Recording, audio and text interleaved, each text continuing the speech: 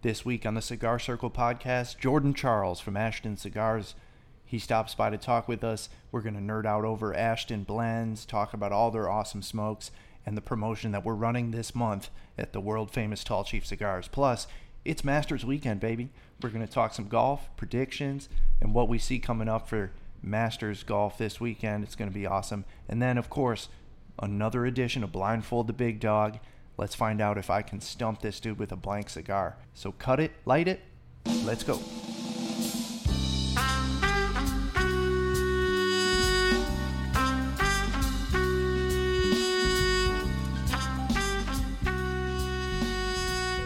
Hey everybody, welcome back to the Tall Chief Cigars Cigar Circle podcast. As always, it's me, Carl, here with my buddy, my business partner, my smoking partner, pretty much everything except my girlfriend, Dave. What's up, guys? This is episode 6. Guys, we're so excited to bring you a lot of cool stuff in this episode. We got a interview with one of our awesome cigar retailers, Jordan Charles from Ashton, to help us kick off Ashton Month. Ashton Month here at the world-famous Tall Chief Cigars Humidor and Lounge. We got buy four, get free on Ashton Cigars, La Aroma de Cuba Cigars, and San Cristobal Cigars all month long.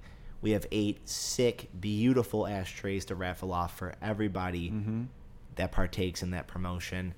And we have a lot of cool stories and cigars to share with you guys. We've been expanding those lines pretty heavily since we got here, and we're excited to really celebrate those 3 brands here at the world-famous Tall Chief Cigars to kick off the springtime and the smoking season. Yeah, very exciting. The Ashton selection in the humidor has been beefed up a little bit, been rolled out and expanded a little bit in preparation for this month. It's going to be great, and there's some really good smokes in there waiting for you.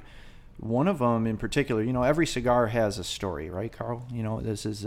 we love a good story. Love a good story, and it's like part of the fun of our job is, learning these stories from guys who know a lot more than us, and then being able to help our customers learn those stories and pass them down the chain, And one of the cigars that we've, expanded in the humidor in preparation for this month is this new La Aroma de Cuba that is already has a foothold in the industry. It already has a foothold amongst La Aroma de Cuba fans, and it's the Pasión. A lot of you you've probably seen this one. Probably seen this kicking around, but we've rolled it out. We've got four sizes on the shelf now. It's awesome display. I can't wait for you guys to see it if you haven't already. But the Pasión is an interesting cigar in the sense that it uses this wrapper that's a little bit unique. So we've all had Connecticut Shade, and we've all had Ecuadorian Connecticut Shade, right? Nice, beautiful blonde color to it, nice, mild, creamy smoke. Well, this Pasión uses a Nicaraguan shade wrapper. What? Right. So, as the name implies, and I'm drawing some assumptions, right? I don't claim to be an expert on La Aroma de Cuba and their processes, but the name does imply shade grown in Nicaragua, right? So when we use that word shade, Connecticut, most of us refer to it as a Connecticut, but it's Connecticut Shade, right? Is like the full name for this type of leaf. And it's literally grown under these giant sheets of cloth, like cheesecloth or something, or like these huge sheets of fabric that they hang over top of the plants so as to simulate cloud cover.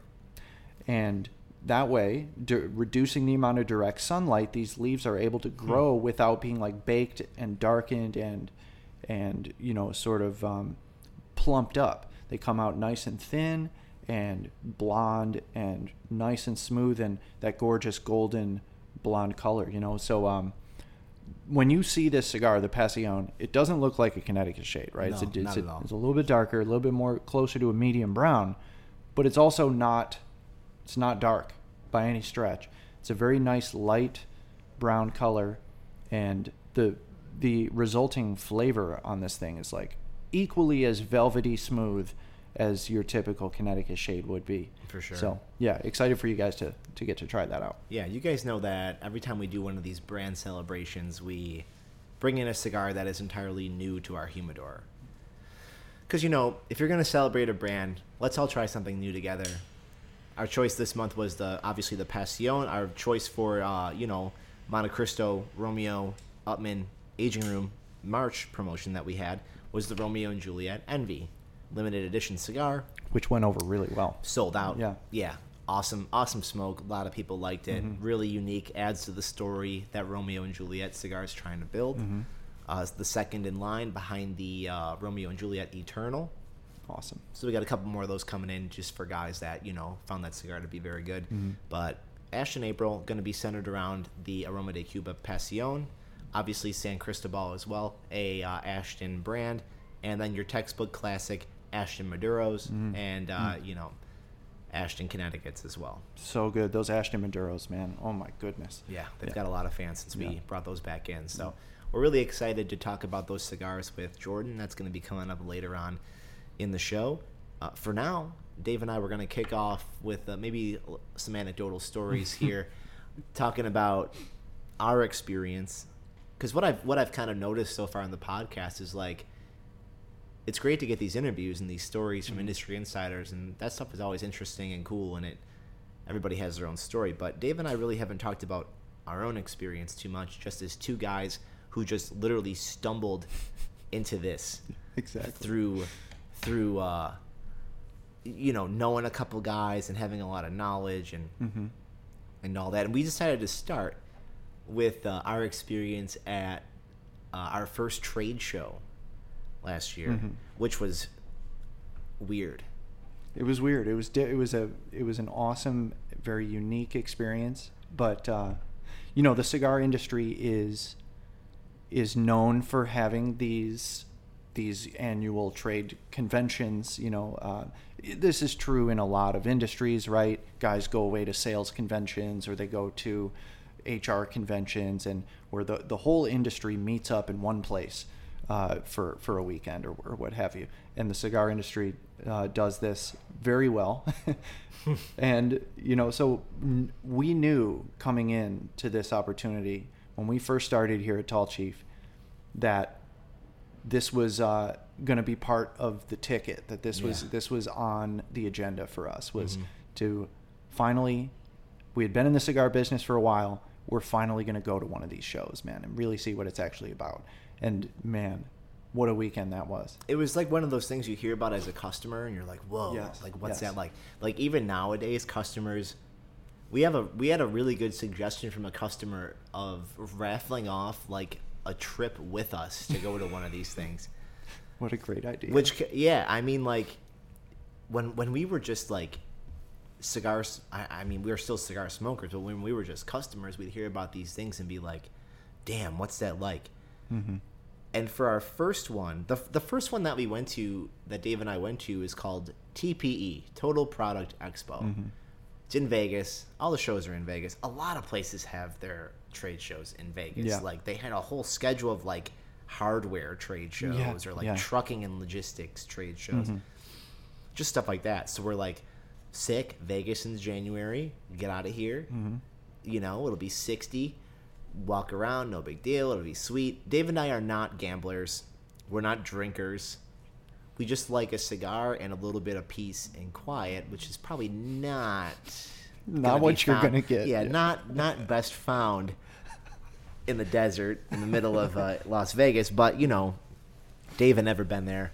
I've been there, friggin' 15 times in my life. Yeah. So I knew where to go, where to get quiet, where to get a cigar, how to escape the madness of Sin City, right? So, we get here and our first 6 months go really well, and we're helping to restore the reputation of the store, and we're having a great time, and we're making it shoppable, expanding the humidor, all the good stuff. January comes, January 22 comes, and then we're at TPE. TPE is a weird place. Total Product Expo, they ain't lying. There's everything you could think of. So, like, it's marketed to cigar retailers, but, then it's also marketed to retailers that sell THC products. basically anything that you could smoke Right. is there. Yep. Yeah, and you know, picture the little sort of off the beaten path bodega type smoke shop that is like today mostly vape products, some THC alternatives, some tobacco alternatives, and then they have a little cabinet humidor in there as well, right? And like those shops probably, if you take the entire country, those types of places probably at this point outnumber just traditional cigar lounges, you know. Like they're everywhere. You know, gas stations are more and more start beginning to carry vape and THC and alternative products like that.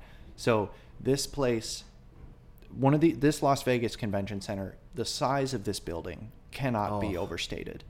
It's an airplane hangar. It's like 2 or 3 airplane hangars stuck together back to back, and they took the walls out. It was just one enormous open room. Many of you listening have probably, you know, been to Las Vegas and maybe even been to the LA Convention Center, the LV Convention Center. Sorry, the Las Vegas Convention Center is enormous, and 25% of the area is nothing but all of your favorite brands set up with these big elaborate displays showcasing all of their new product. Yep. And you know, it was just amazing. You could walk around in there for an entire day and not see everything that there was, which is why these shows go on for many days. But then another 75% of the building, right? So there's still fully 3/4 of the building that we hadn't even looked at. And after 2 days of walking around in there, we still hadn't seen everything. It was wild. But what we really wanted to talk about was, you know, and impart to you was like the feeling we had as guys coming into this industry and attending one of these trade shows for the first time. Cigars is a niche hobby, you know, and everybody sort of, once you've done it for a few years, you really start to meet all the players, and everybody sort of starts to get to know each other. And we were coming into a situation being total outsiders and attending for the first time. And so that experience was pretty cool. Tell them about the industry night party.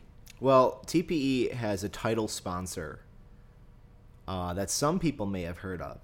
So the sponsor for TPE, the year we went, last year, was Drew Estate. Anybody who knows cigars or Drew Estate knows that their company is run in a bit of a different way compared to other companies. Other companies have buttoned-up salespeople, the dress shoes, the tie. Yeah. We're all professional in our own special way, right? But Drew Estate runs their company, to me, a little bit more loose. Their branding is very aggressive and artistic and hip and modern compared to classic brands like Ashton, like Monte Cristo, like that. Like Oliva or something. Right, yeah. It's like Drew Estate just doesn't cling to traditional cigar culture. Right. They called it, one of their marketing messages is the rebirth of cigars. Yeah, so it's right. You can kind of get what's going on there. So Drew Estate's the title sponsor of this expo, and, you know, we pay for our entry and all that stuff, and then we get an invitation to Industry Night. It's at the hotel, and we were staying at the Sahara Hotel, which is down at the end of the Strip. It was all right. Not my favorite place, but, you know, it got the job done. So Industry Night is this big party at the night of day one down at the pool area. So it's January. Pool's open. It's like 60 during the day, probably like 45, 50 at night. So it's chilly.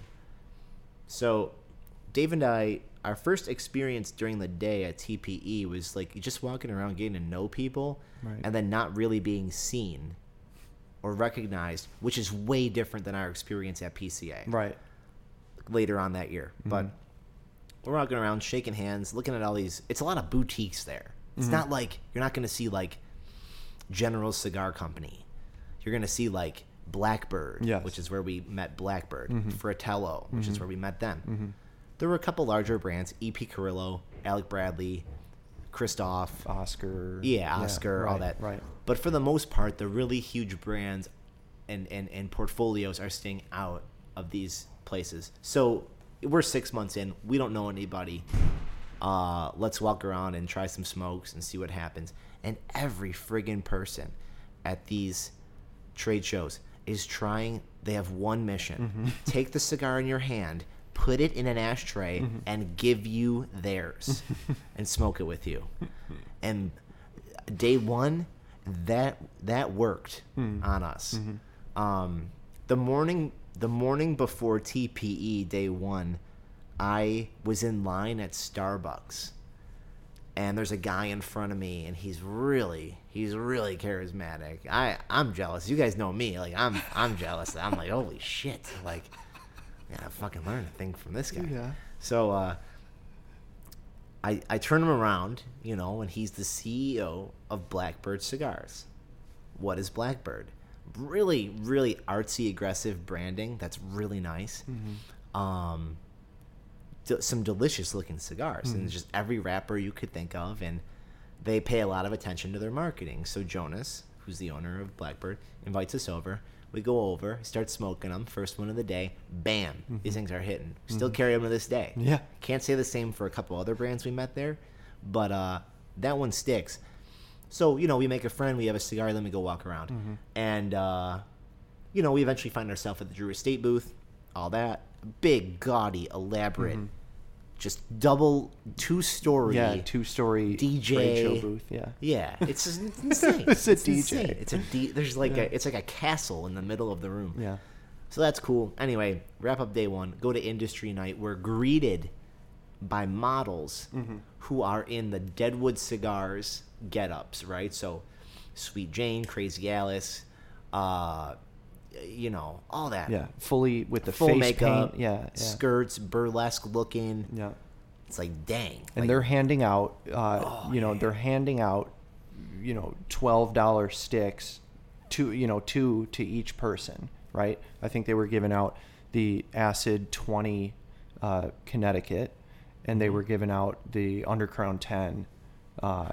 So you get one of each walking in the door. And I think there was also some leather rose floating around. There was some Deadwood in there. Yeah. I remember I had one the next day. Yeah, right. So we get in here, no joke, 5,000 people. Yeah. Right? Yeah. At the pool area. It was a pool party with 5,000 people. Yeah. There's a stage, there's music, there's a cover band. Yeah. There's a buffet line with friggin' lamb chops and all sort of nice stuff and open bar. Right. It just doesn't help Dave and I at all. No. But, it's all there, and the lines are 200 deep, and people are slapping hands and dancing around, and some people are just sauced to the gills. And we just look at each other, and we're just like, nice. Nice. This is cool. We were a little awkward, I think. We parked under like a one of them heaters. What are they called? Like just like a one of them like canopy heaters. Those big space heaters. Yeah. We light up our Undercrown 10s that we got for free, and we're just listening to music, just bobbing our heads. We don't have a drink. We're just like a Coke, like a Diet Coke. And we're just nursing it, just sitting there bobbing our heads, and I'm like, dude, I think we're in. Yeah. I think we made it. Yeah. It was like that sort of I think we made it moment, like our welcome to the cigar industry moment, And that's so the image I want you guys to take away from this story is the one of us, looking at each other, bobbing our heads, looking around in amazement while this 5,000 person pool party is going on around us, where we don't know a single person. Yeah. And everyone else there knows each other, right? Yeah. And it's sort of in the middle of it, just looking around like, wow. It was strange too, because it's all way older people just dancing and having fun. Right. Right. I'm like, wow, this is sick. This isn't even the big trade show. Right. It's TPE. Right. This is TPE, which is it's the privately owned sort of smaller version of what would be our second attendance at a cigar convention. Later that year in the summer, we went back to Las Vegas to go to the big Mamma Jamma, the Premium Cigar Association annual trade show, right? So we spent TPE for 4 days. We spent walking around there, meeting as many people as we can, shaking hands, smoking cigars, and just getting our face out there. And that work, if you can call it work, paid off, as evidenced by when we returned to PCA 6 months later. What do you know? Different ballgame. All of a sudden, we show up. We're in some of the same places at the same booths, and we're greeted with a friendly, hey, how's it? Like, hey, tall chief. Hey, tall chief. Hey, native pride.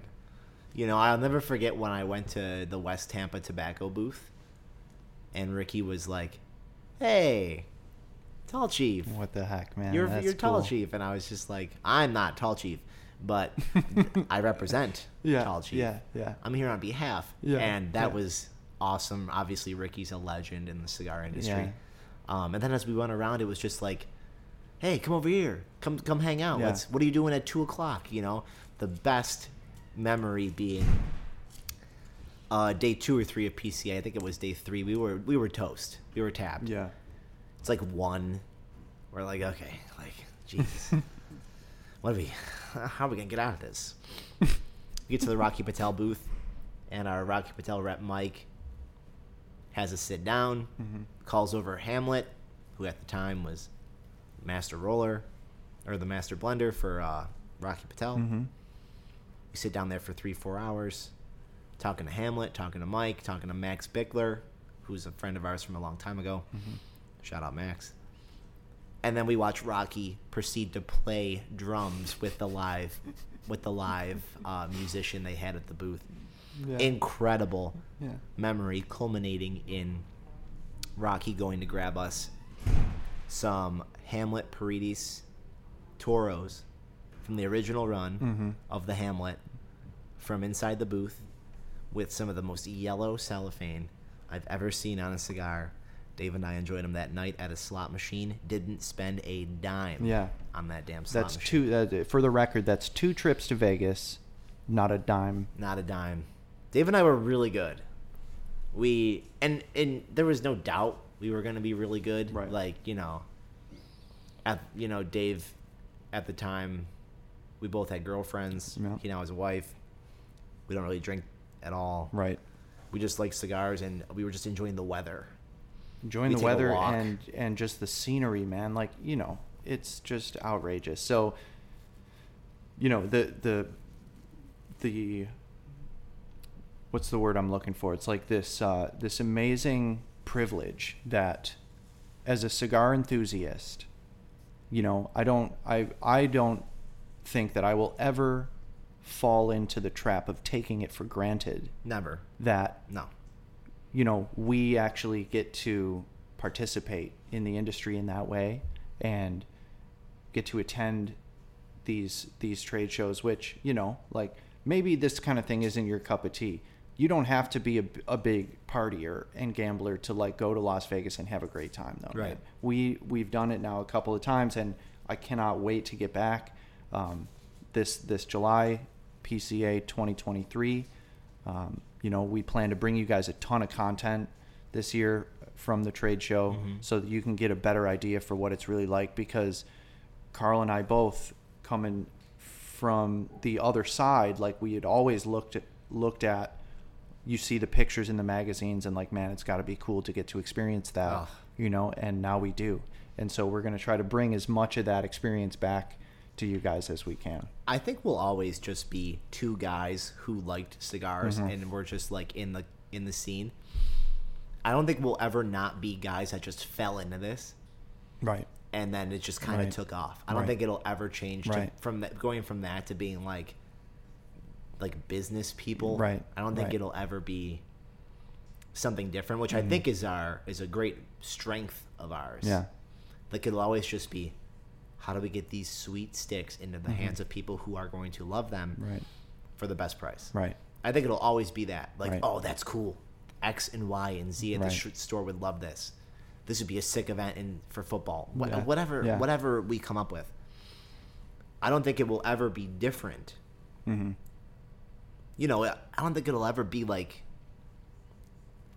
Obviously, we run it as a business, but I don't think it'll ever be I think the fact that we are customer cognizant Yes. is why this will always just be Right. a unique, special thing Right. for us. Because we were just customers for a long time. That's our roots. So it feels to me almost like a smash and grab operation. Like we're sneaking in, and identifying the coolest stuff and sneaking it back to the shop for you guys. Like that's almost how we like look Robin at Hood. it. Yeah, exactly. Yeah, Robin just Hood. like the Robin Hoods. We're Robin Hoods. Nice. So I think that's why this is so special and why it doesn't feel like work. It's like every time you come and see Dave or myself, your intention is to buy things to relax, bond, share. It's always good. It's never work. Right. It's always got a good end result. And we are aware of that, and we take a lot of pride in giving you a recommendation that you love. Mm-hmm. Or bringing you an event or a rep or a visitor here that you're going to love. Or whatever the case may be. Mm-hmm. And I think that is why we're almost 2 years in. I feel like we just started. Right. Right. It feels like we just started. Yeah, it's flown by. And, when we those moments when we get to stop and sort of look back at what's been accomplished to this point are the moments when you realize how much time has really passed and how much progress has been made. And I think that trip to PCA, the first PCA, was one of those moments because, like we said, having attended TP and meeting so many people 6 months prior, and then putting ourselves out there online and on social media for all that time, and then going back and meeting all of the same people again, we were able to sort of get a sense for the fact that this is working, and we're starting to make a name for Tall Chief in the wider cigar community. Yeah, I think so. Which is really cool. It's been 2 years. I believe we have the best store in the area. Mm-hmm. I do. But I think a lot of that comes from the care that Dave and I give to what you all want. And we'll continue to do that. We're excited to keep doing that. And, that's going to lead us into our next thing that we'll announce after we hear about Dominican Dave's Cigar of the Week. That's right. You guys haven't heard from Dominican Dave in a little while, so let's find out what he's been smoking. This is Dominican Dave's Cigar of the Week.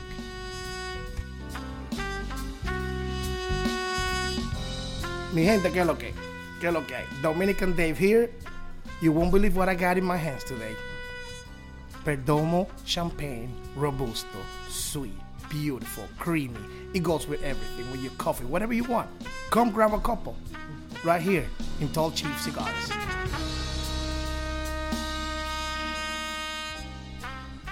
All right, so joining us now from Ashton Cigars, Jordan Charles. Jordan, thanks for taking the time to talk with us today, buddy.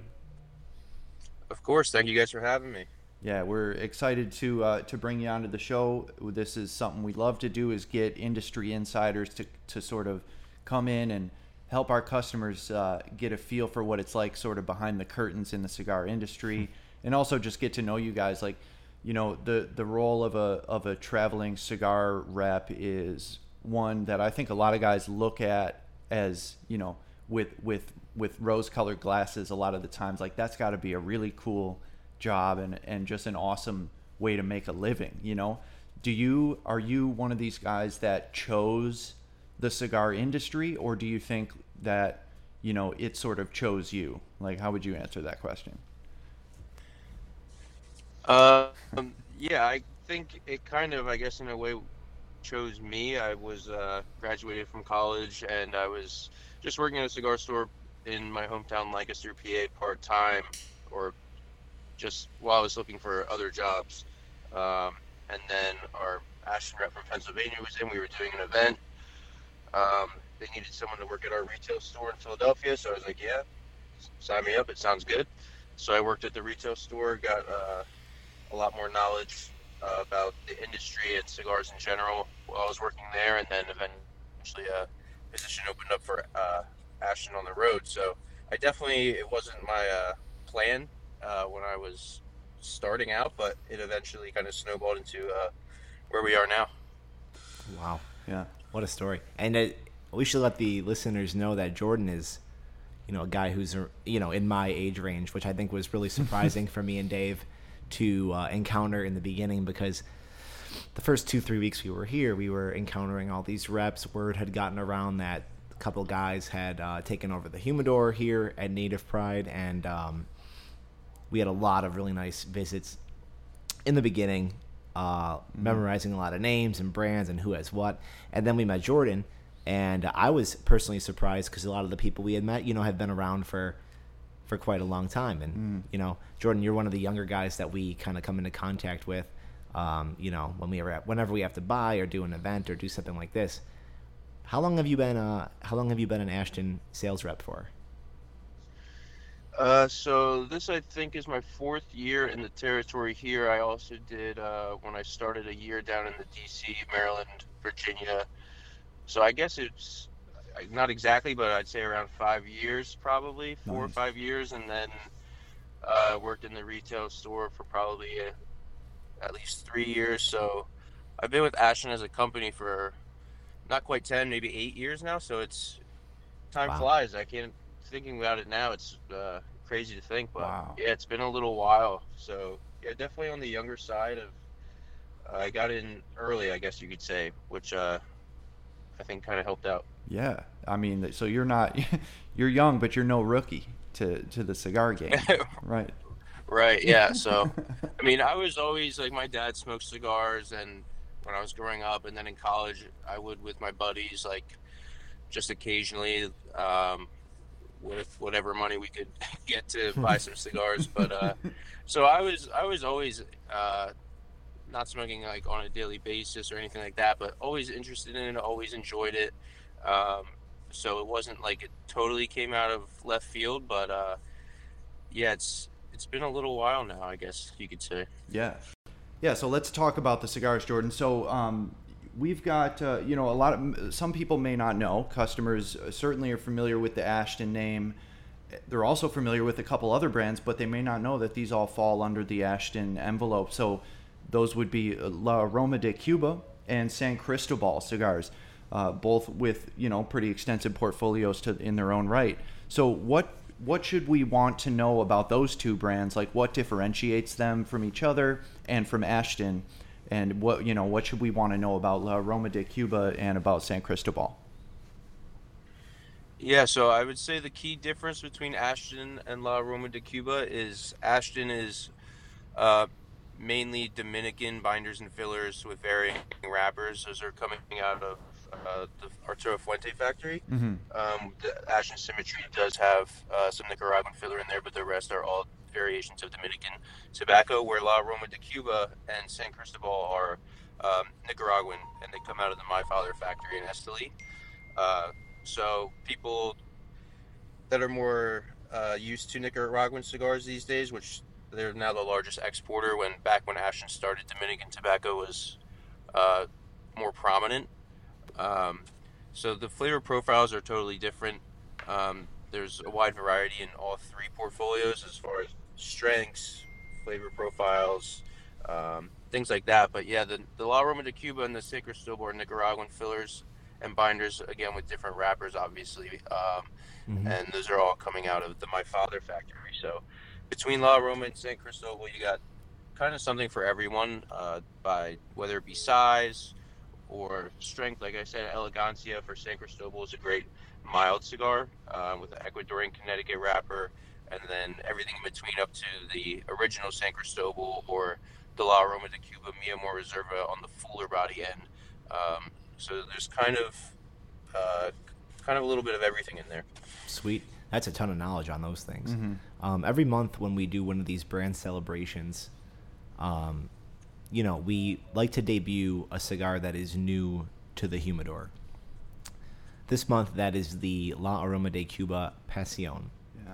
I'm really excited about it because this is a cigar I've picked up at different shops before, and Dave and I were looking into it yesterday, and it's got some pretty unique elements to it. Can you tell our listeners what they could expect when smoking that cigar in particular? Yeah, so the Pasión is our newest La Aroma de Cuba.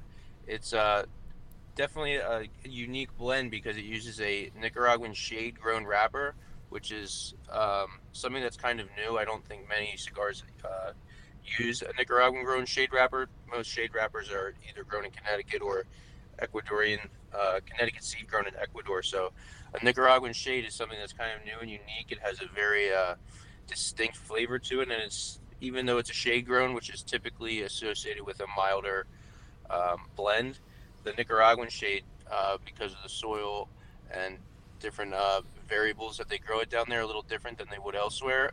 It's got a little more body to it.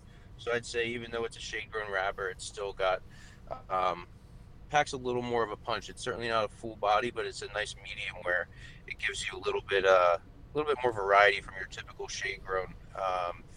And they use 3 different fillers in there from Jaime's different farms down there in Esteli, Namanji, and Jalapa. So there's kind of a lot going on. It's very changes a lot throughout the cigar. Each third is kind of totally different.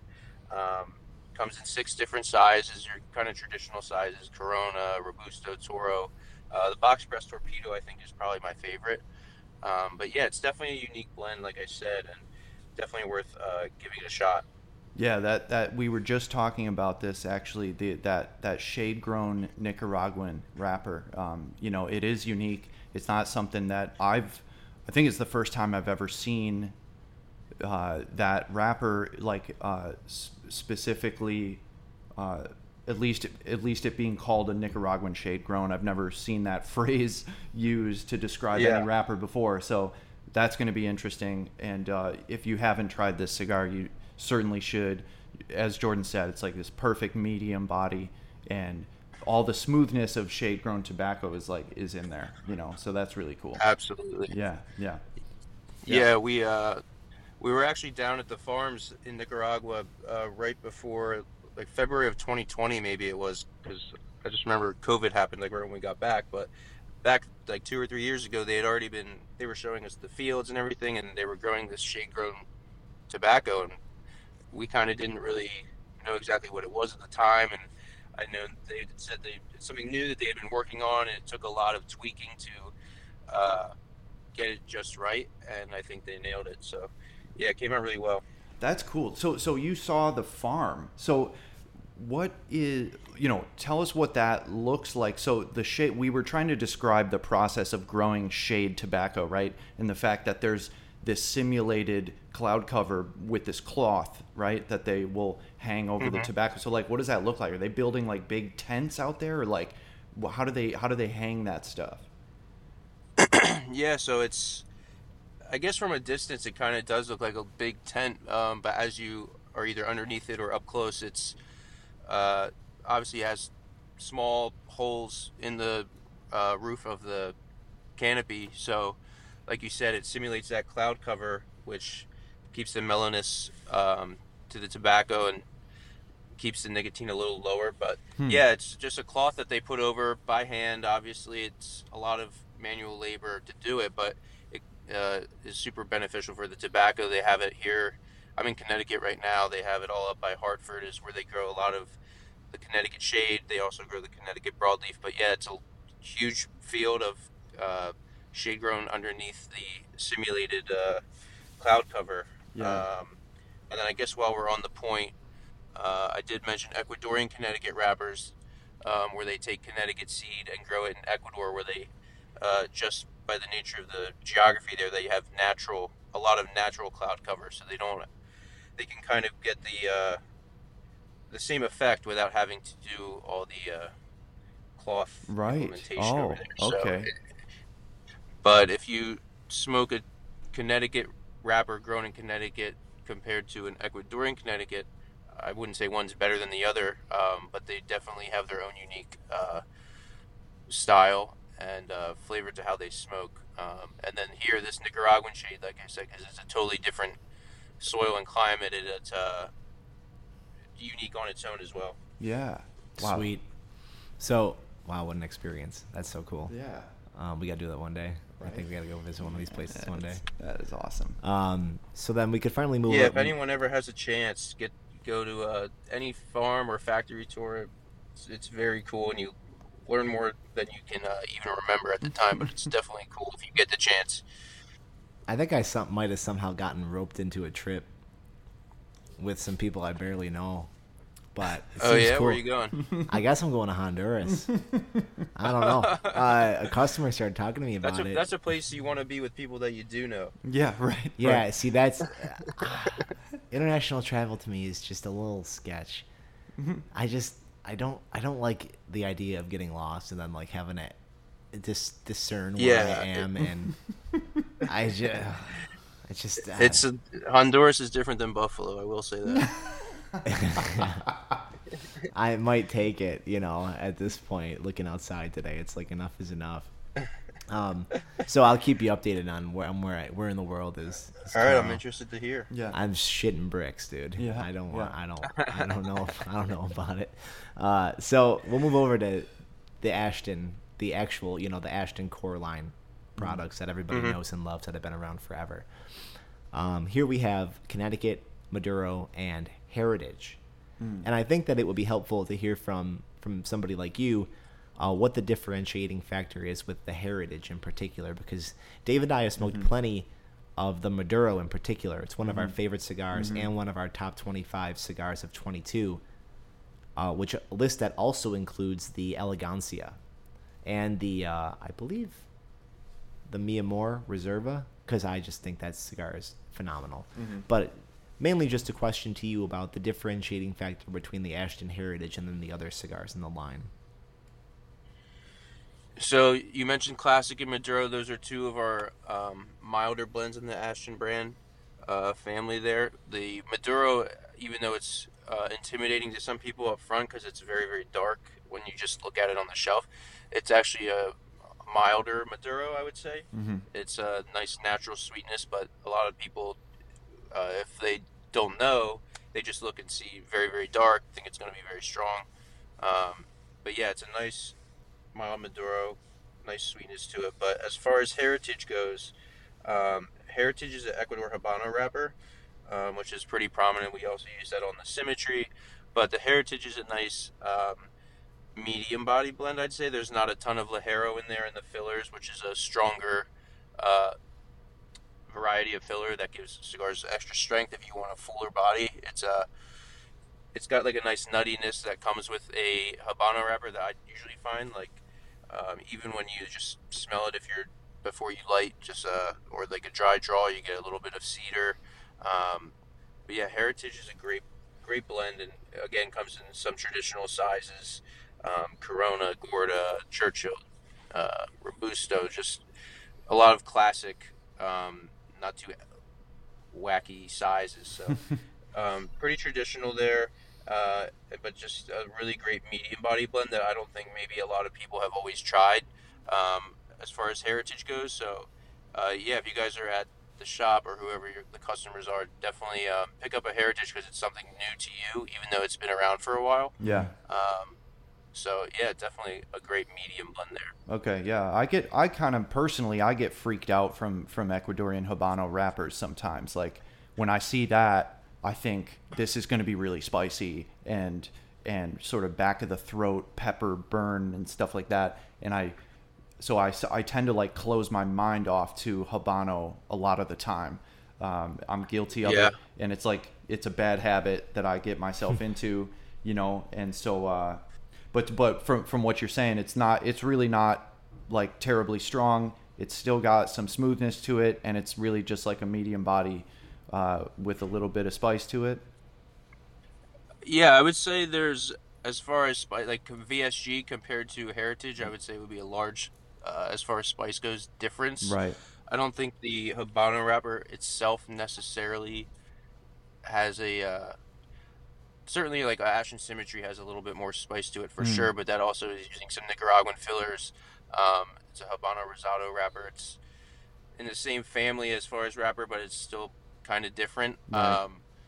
But I would say for Heritage, if you have like a newer smoker or someone that's trying to increase from a mild to a more medium bodied cigar, this would be the perfect fit because, like I said, it's nothing that's gonna surprise you as far as, oh, this is too strong, this is too spicy. It's kind of a very smooth transition with just a little more body to it than, say, the Ashton Classic or the H. Maduro or the San Cristobal Elegancia, like you guys mentioned. So, yeah, it's nothing to be afraid of, I would say, if anyone was thinking about Habano wrapper or spice or anything like that. I wouldn't be too concerned about that. Yeah. I think the biggest differentiating factor between Dave's taste and my taste here that I could find in our first couple of years here working together is that I love Habano and Dave actively avoids it. Yeah, that's right. So whenever I hear that... Well, that's the beautiful thing. Like, everyone's palates are so different. No one's better or worse, but yeah, that's why, especially now, even like I said, I've been in the industry now for a little while, and even from the short time I've been in it, the variety of blends and the way that they're so consistent now and able to tweak and add this, or a lot of nuance where maybe there wasn't as much 10 or even before my time 20 years ago where it was a little bit more standard. So now they're able to get a little more variety. Like I said, the symmetry using Nicaraguan, that's the only Ashton cigar that we have that has any Nicaraguan. So being able to mess around with stuff like that and kind of enhance flavors and try something different, it's pretty cool. And not everyone's going to like the same stuff. So it's that's just how it is. Right. But yeah. that's the same thing with whiskey or sports or whatever it is. Right. So okay, so here's if San Cristobal then, if we were gonna force you to choose, what's your favorite San Cristobal smoke? San Cristobal, I would if I had to choose a favorite, I mean, I truly do enjoy all of them, but if I had gun to my head, I'll go Revelation. San Cristobal Revelation. That cigar uses a Ecuadorian Sumatra wrapper, which is a really so Dave, you said you sometimes don't like Habano. Sumatra is one that one of my favorites, I would say. Our Ashton VSG uses a high priming Ecuador Sumatra. The San Cristobal uses not quite as high of a priming, but it's more of a medium body cigar still, maybe medium plus. But Sumatra has to me at least, like a very earthy, kind of leathery flavor to it. Yes. Which I really enjoy that kind of earthiness. And this, since it's a Nicaraguan filler cigar, it's definitely on the spicier side. It definitely it's very smooth and approachable, but if you're looking for something that has a little bit of that pepper to it, that's something I really like about the Revelation. Most of the sizes are box press, which I enjoy box press as well. The larger ring gauges are in the round, but yeah, the Revelation is a great, very consistent medium body with a little bit of that pepper and earthiness and leather from the Sumatra wrapper. So yeah, I love the it's a size called the Mystic. It's the Corona Gorda and the Revelation. That would probably be my pick. Nice. We've mentioned a couple times over the course of the conversation what I feel to be the best cigar in the entire Ashton portfolio, the VSG. Oof. Yeah. This is a cigar that Dave and I try to hand sell a lot as one of the best cigars in our humidor. During the month of April, we want people to try a VSG, whether it's in the Robusto or I think we have the Wizard and the Sorcerer and a couple different sizes. We want to hear from you, though. What do you think of the VSG? Why should somebody try a VSG if they're an experienced cigar smoker that likes someone that likes a full body taste? I mean, the VSG obviously is fantastic, and it's been around since the 90s, so to keep the quality and consistency of it for that long is definitely no easy task. So the fact that it's been that consistent for so long, I mean, the VSG stands for Virgin Sun-Grown, so when it was introduced in the 90s, there was really no full-body cigars at that time that could really... So at the time that it came out, it was like the fullest body, and obviously this is just from what I know because I was not old enough to smoke then, but it was a very full-body cigar, and now there's tons of full-body cigars and all this, but I think the VSG is impressive to me because it's so well-balanced that it doesn't smoke like it's as full of a body cigar as it really is. It's definitely a strong cigar, but the balance is, and the finish on the back end, it's just so smooth that it smokes a little less full than it really is, which I enjoy. When I'm smoking a cigar, I don't want it to just be strong, and that's about it. The flavors are great. Like I said, it uses the Ecuador Sumatra, a high priming. It's dark, oily, which gives you that earthy flavor I was saying from the Sumatra, and it definitely has a little bit of pepper in there, but it's not overwhelming. It's a cigar that can pair with a variety of things. I can smoke it in the morning with coffee, or I can smoke it at night with like rye whiskey, which is what I like to drink, or whatever. It's across the spectrum, pairs very well, and there are a wide variety of sizes. I think I've mentioned it now a couple of times, but I prefer Corona Gordas or anything in a smaller format. There's a Petite Corona that I really love, but anything in those small VSG formats are fantastic. And like I said, it's been around a while, but some people either smoked it 10, 15 years ago and they've gone to something else, but it's always worth, because it's not a new cigar, it might be new to you, or you haven't had it in years, or whatever it may be. So I always tell people to always go back and revisit the VSG, and more often than not, they're very happy that they did. Yeah, and that the VSG to me is like one of the most epic, like, special occasion cigars that I've ever had. One of my fondest cigar memories is with the Ashton VSG, and it was a particular cigar that I had been sitting on for a good year and a half or 2 years in my home humidor.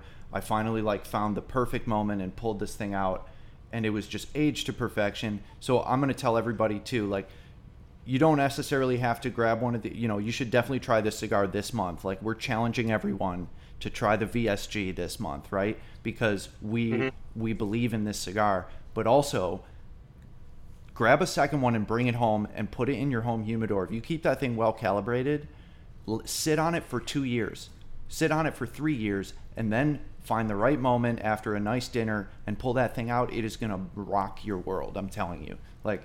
Yeah, that thing is just, like you said, full but ultra smooth at the same time, especially when it's aged well. Yeah. Yeah, we were, I was lucky enough, I guess I should say, that we had some of the original release VSGs when they were, I think it was 25 years ago. They were uncellophaned and they had a slightly different band, but I was able to smoke one of those, or I got a couple of them. So 25 years, and it's like smoking butter. It was it was crazy. Wow. Definitely, when it's aged that long, it loses some potency, but the flavors blended together so perfectly. It's pretty unbelievable. Wow. But yeah, if you have the ability to, like you said, buy a couple extra and let them sit. Yeah. That's always something fun to do, and like you said, break it out at the perfect time. Anytime you can connect it to a cool moment, it always makes it a better experience. Yeah. I remember how at our last store in the beginning, when we started hanging out there, how revered the VSG was. Yeah, it really was, right.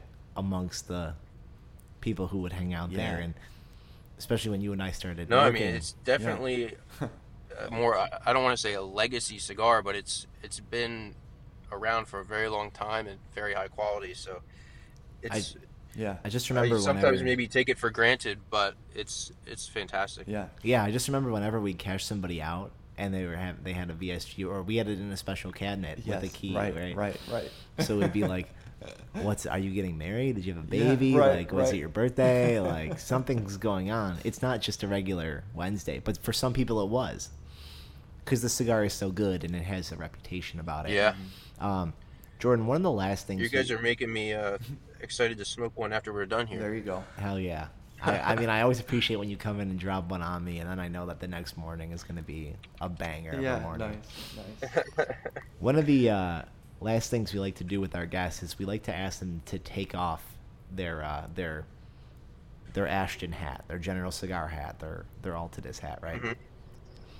And maybe give us a story about your favorite cigar, or share with us an experience with cigar smoking in general that you think, that you remember, something like that. Dave and I have a ton of them that we get into now and then, but is there anything that sticks out about a cigar that you had that was just phenomenal? Maybe not from your brand, from just overall, or a story that you have that just sticks out to you? That's memorable. The one that instantly is coming to mind, I'm sure there's plenty, but this one just stuck out to me. When we graduated high school, me and a couple friends went down to Naples, Florida for just like a graduation trip or whatever. So we were 18, I guess, and or I guess I was 17, whatever.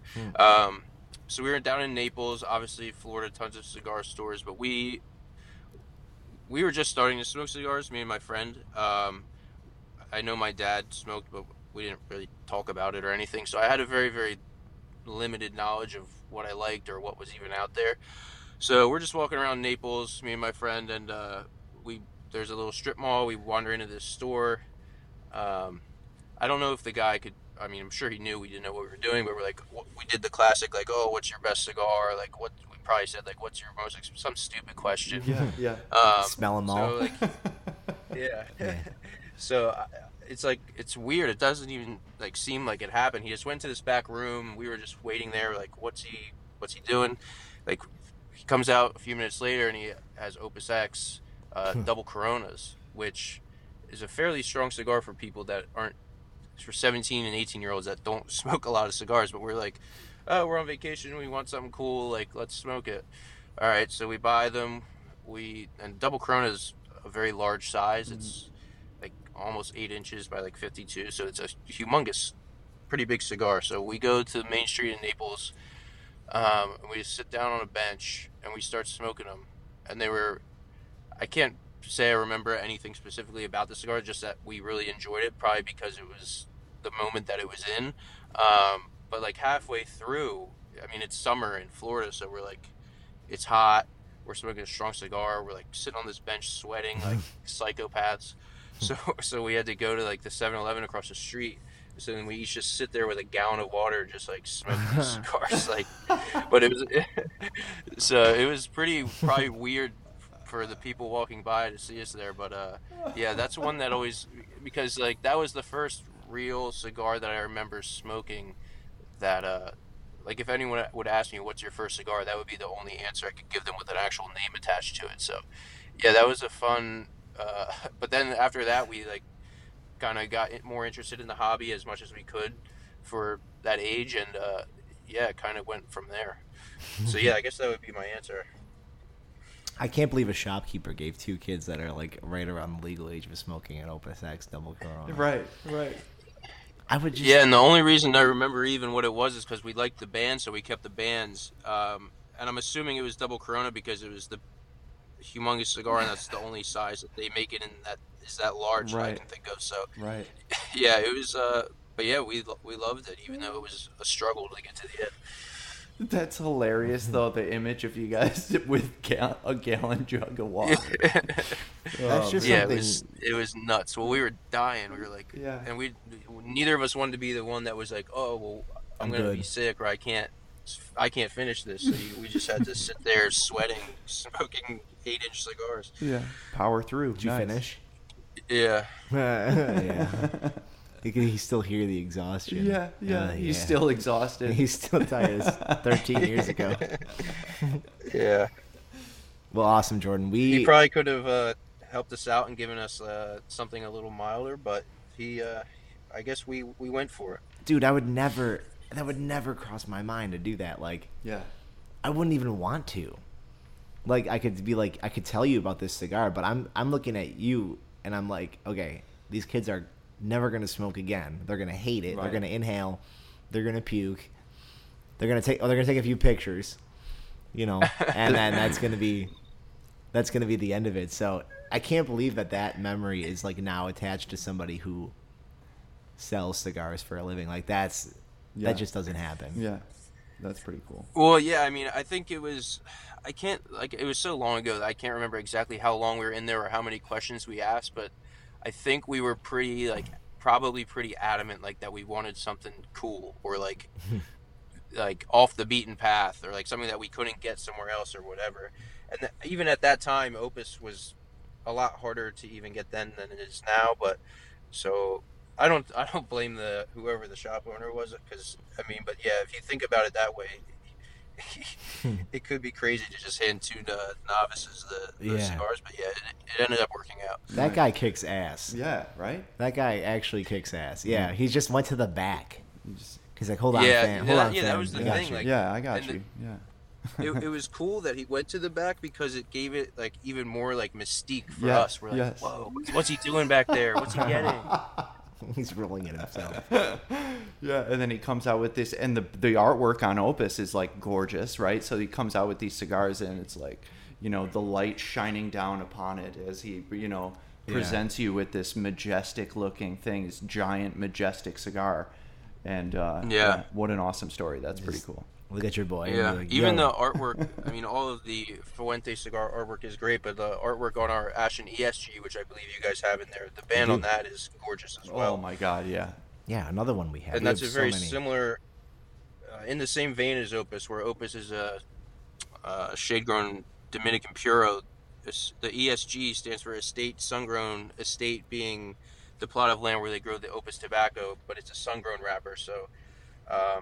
if anyone likes Opus, which a lot of people do, and you haven't tried the ESG, I would absolutely try the ESG. It's our most premium tobacco for sure, and it totally different from the VSG in just about every way flavor-wise. But it's a fuller body cigar, but so well blended and aged that it just smokes so smooth. A lot of cedar and like a graham cracker-esque flavor to it, if that makes sense. Yeah. Especially on the dry draw. I don't normally like to try and get overly colorful with the words I use to describe how it tastes, because sometimes you read a write-up on a cigar and it says all these wild things. When I'm smoking, I look for a lot more general notes when I'm starting, and then sometimes it gets a little deeper. Like the only one that stands out that I can taste like a very distinct flavors on the Ashton Symmetry is like if I take that out of the cellophane and I cut it, I'm big on dry draw. That's where I get a lot of like the pre-smoke flavor. It's like a very distinct like dried fruit, which is the only cigar to date that I like right off the bat. I get it every time. It's a lot more distinct than I normally get from any other cigar. So yeah, when I'm trying to see what I'm going to expect before I even light it, it's not something I spend a lot of time thinking about, but just a few seconds here and there to see what I'm expecting out of the cigar. We're big advocates of the dry draw. The dry pull, as we call it. Like, we do a segment on the show where Carl's like, essentially blind tasting a cigar, trying to figure out what it is, right? And so we go through that process every show, every episode, and like we're always advocating to our guys that take just a couple of seconds to like appreciate those soft flavors that you can pull off of the tobacco before you even light it. There is something to it, and it makes for a more enjoyable experience. Absolutely, yeah. If you're like sitting around with your buddies or whoever, doing a blind taste test is a good exercise. For one, it's kind of fun just to see if you can get close to figuring out what it is or how close you can get. And then it makes you think a lot more when you're actually smoking. A lot of us, if we're daily smokers, maybe we're smoking a little bit more passively and kind of, even if you're doing work while you're smoking or you're preoccupied somewhere else, you're not necessarily always taking the full time or mental effort to really think about what you're smoking. So, yeah, we used to do like blind tests just for fun at work when I was in the retail store a lot, just like I said, because it's fun, but then it also makes you think more, and the more you do it, you'd be surprised that when you start noticing, oh, that's a Habano wrapper, or oh, that tastes Honduran. Shade wrapper, gives it away by the look, obviously, but you'd be surprised at when you can kind of get to distinct flavors or general flavors that you'll know, and then you'll recognize as you start smoking different cigars. Right. Yeah. Yeah, we have a lot of fun with that segment on the show. Last week, Dave handed me a cigar without a band, and it was the Aroma de Cuba, like just a classic core line. Yeah. one. Yeah. And I got it right. Yeah, he nailed it. Because that's just one of my That's favorite awesome. cigars. Yeah. Oh yeah. I'm pretty good awesome. at this. Yeah. But That was the toughest one It today. always feels good to get it exactly correct. Yeah. Yeah, no, it's been a fun. It's fun for the listeners too because they're like Yeah. they want. Yeah, so like we would try, like I would work kind of backwards. I would always try and figure out the wrapper and then filler. Binder's kind of hard unless Honduran to me has a very distinct flavor, but I would go wrapper filler for me and then blend like La Roma de Cuba. But yeah, it's also always very funny when someone gets it just 100% wrong. That's always fun. Yeah, that's good too. I'm waiting for that day. Yeah, I'm still trying to stump him, you know. So like each episode, I pick out a cigar and pull the band off and give it to him and see if Carl can figure it out. And I'm still trying to find one that he's not gonna figure out. So It'll happen. We'll see what happens. It's also a good exercise too because many times that I've seen, like you get a guy a cigar that you know he says he doesn't like for years, and then you give it to him in the blind test, and they're like thinking about it. They're like, "Man, this is really good." Yeah.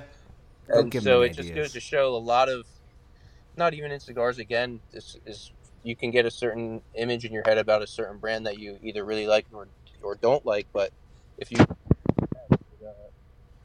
kind of gives it a fair chance. Yeah, sure. Yeah. So we're challenging everybody this month to come in and try the Ashton VSG. Like we said, this cigar has been around for a while. You've probably had one before. It's probably hasn't been, it's probably been a little while. You know, if it has, for you, come in and try this thing again. You know, we're gonna put our reputations on the line here and recommend the VSG to everybody. We challenge you guys to come in and try this thing. Yeah, come get 4. Yeah. Grab one for free. I think you're safe putting your reputation on the line on VSG. That's one that will that'll back you up. That'll back us up, right? We feel so confident. Yeah. Like you grab this cigar, you're gonna love it. It's an experience that you're not gonna forget, and it's gonna be in your regular rotation, I'm sure. So all month long, it's just gonna be. You heard Jordan talk about them. Ashton, San Cristobal, La Roma de Cuba. Buy 4, get 1 free. Come win one of these beautiful ashtrays that Jordan provided for us. Mm-hmm. For you guys, rather, not for us. Grab a raffle ticket, throw one in. Sure, it's going to be really easy to win a couple of these things. You heard about the blends.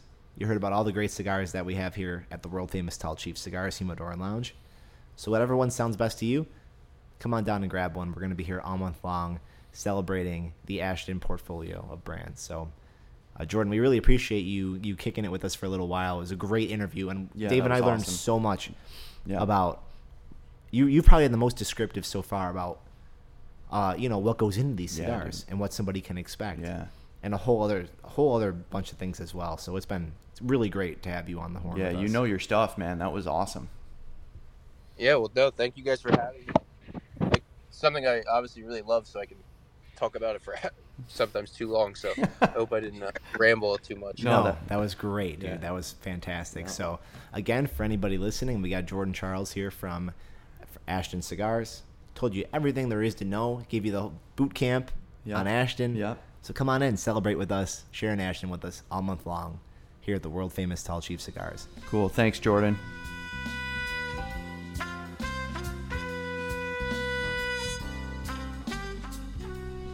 Huge thanks to Jordan Charles, our boy from Ashton Cigars, for joining us this month.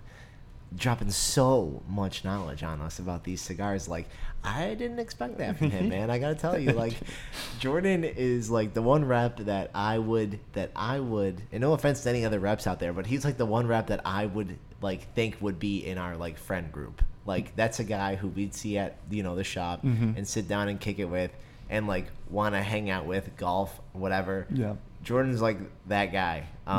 And I was, I wasn't expecting him to just drop buckets on us as far as like wrapper, binder, filler, origin, saw the farm. Like, okay, buddy, so that was awesome to hear. And that was so informative, and one of the better interviews that we've had, just because Jordan has been doing this probably as long as we have, maybe longer. And, yeah. Wow. He knows his stuff, man. That was really cool. That was so impressive. Yeah. I was just sitting there in awe of just him going off on a Nicaraguan sun-grown. And, so anyway, that's our way of kicking off Ashton month here at the world-famous Tall Chief Cigars, Humidor and Lounge. Buy 4, get 1 free on Ashton, San Cristobal, La Roma de Cuba. I'm going to give my buddy Dave a lighter here real quick. There you go. Buy 4, get 1 free. We have 8 beautiful, beautiful ashtrays here on display. And, we've posted some pictures of them as well on our Facebook and Instagram and whatnot. Every time you engage with that promo, buy 4 of Ashton, Aroma de Cuba, San Cristobal, mix and match, you will receive a free cigar and a raffle ticket. Take that ticket, put it in any of the ashtrays you see up here on display. What you see is what you're competing against. So it could be a really nice way to scoop up an ashtray and have 4 delicious cigars that you now know everything about. That's right. There's 8 grand prizes this month, 8 gorgeous La Aroma de Cuba ashtrays to give away. So that's pretty exciting. So before we go into our Masters coverage here on the Tall Chief Cigar Circle podcast, I'm 5-0 here, 4.5-0, 5-0. Some would argue, in our flagship game of Blindfold the Big Dog. That's right. Obviously, if you've seen me, I am the big dog. I got a box here. I have not opened it. I have not seen the cigar of this week yet. I know we're kind of late in the episode here. We have a fat one planned for you today. I'm about to crack this thing open, give it a cut, give it a dry pull, give it a quick taste, give it a light, and then Dave and I are going to talk about the Masters, what we think is going to happen, what we would like to happen. It's currently time of filming 12:30 on Thursday, so we've seen a little bit, nothing crazy.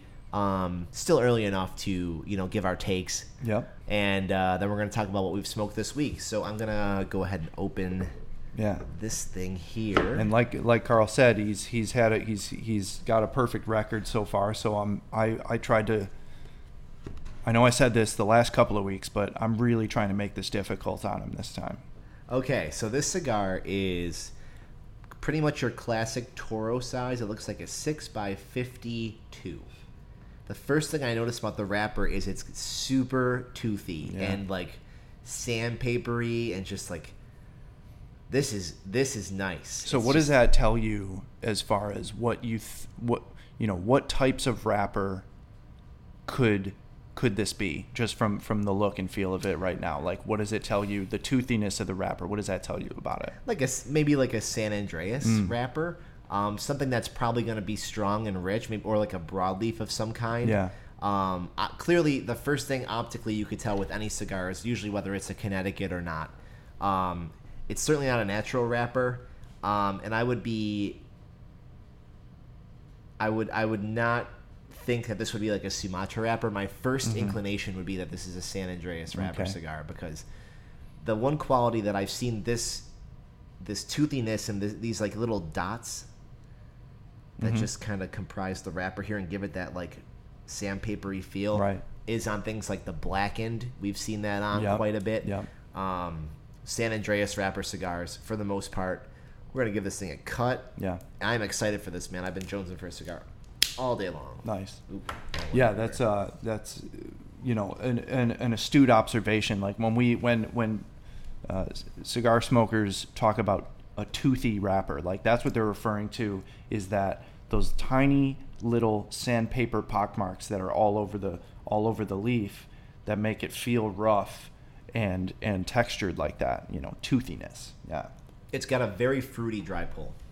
Nice. Very fruity, and there's some spice, like but not a lot. There's not a lot. So I think there was a cigar a week or two back that I took a dry pull and then like tapped it with my tongue, and it was like a little hot.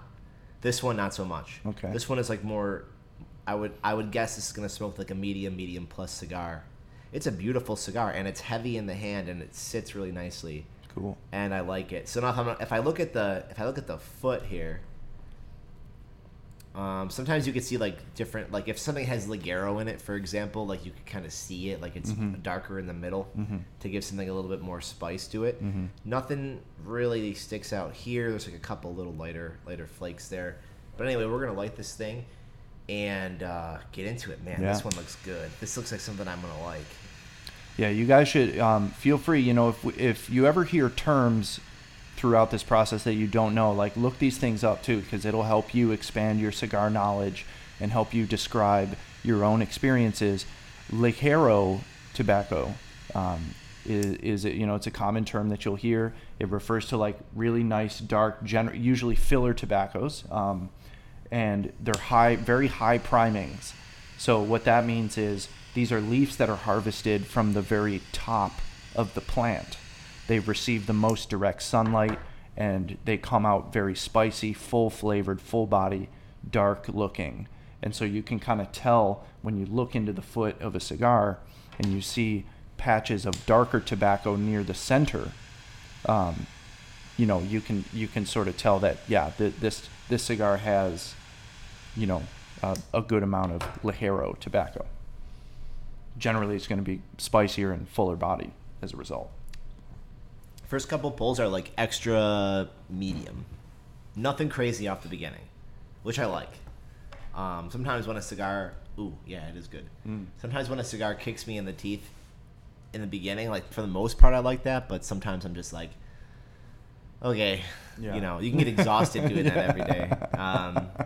I've been paying... You guys probably heard me lighting this cigar. I've been paying really close attention lately to like toasting it around the rim and then putting it down for like 30 seconds and then completing it just so I get a nice even burn. Nice. So that I could, because I think a lot of us get lazy. We'll just pop it in, pull the lighter, hold the lighter up, do whatever, and then get it lit that way. But like the actual way you're supposed to light a cigar is toast it, put it down, let it sit, then light it in the traditional way, hold the flame away, yada yada yada. So I've been lazy about that for quite some time, and I have changed my tune on that. So the first like 5 pulls of this cigar were awesome. This is good, and I don't think it's a San Andreas. It does not have that kind of initial kick that you would expect. I don't see that. I could be wrong since I'm literally 1/64th of the way into the cigar here, but I just don't get that kick off the bat. Maybe earliest inclination is like Oscuro. Nice. Yeah. So it looks like it's got some oil to it. It's like a nice big fat Toro. So I think I picked a good one this week, man. I think this one's going to be tough, and I'm going to be shocked and disheartened if he gets this one right. The smoke smells nice too.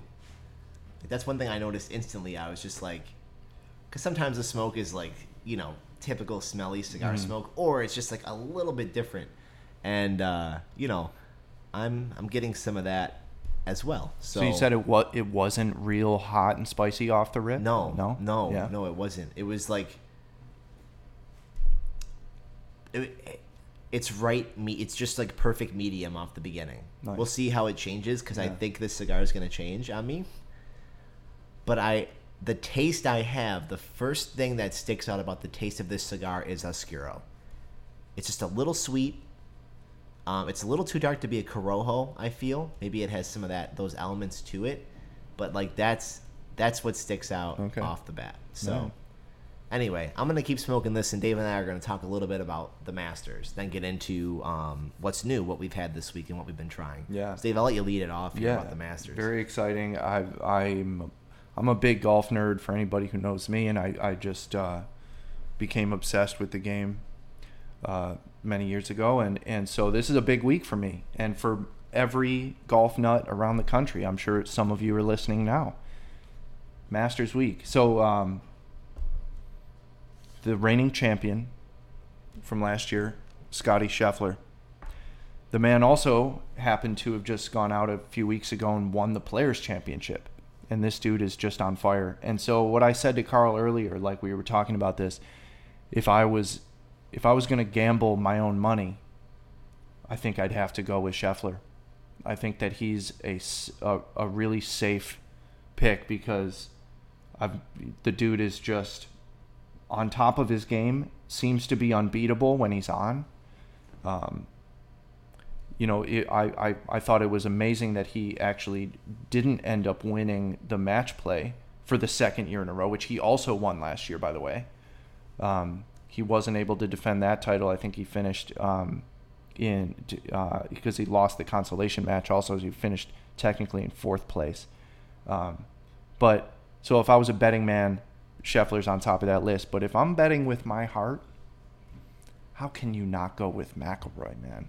Like, the dude is playing incredible golf right now, and the Masters is the last major that the man needs to complete the career Grand Slam. And how could you not root for that after the career he's had?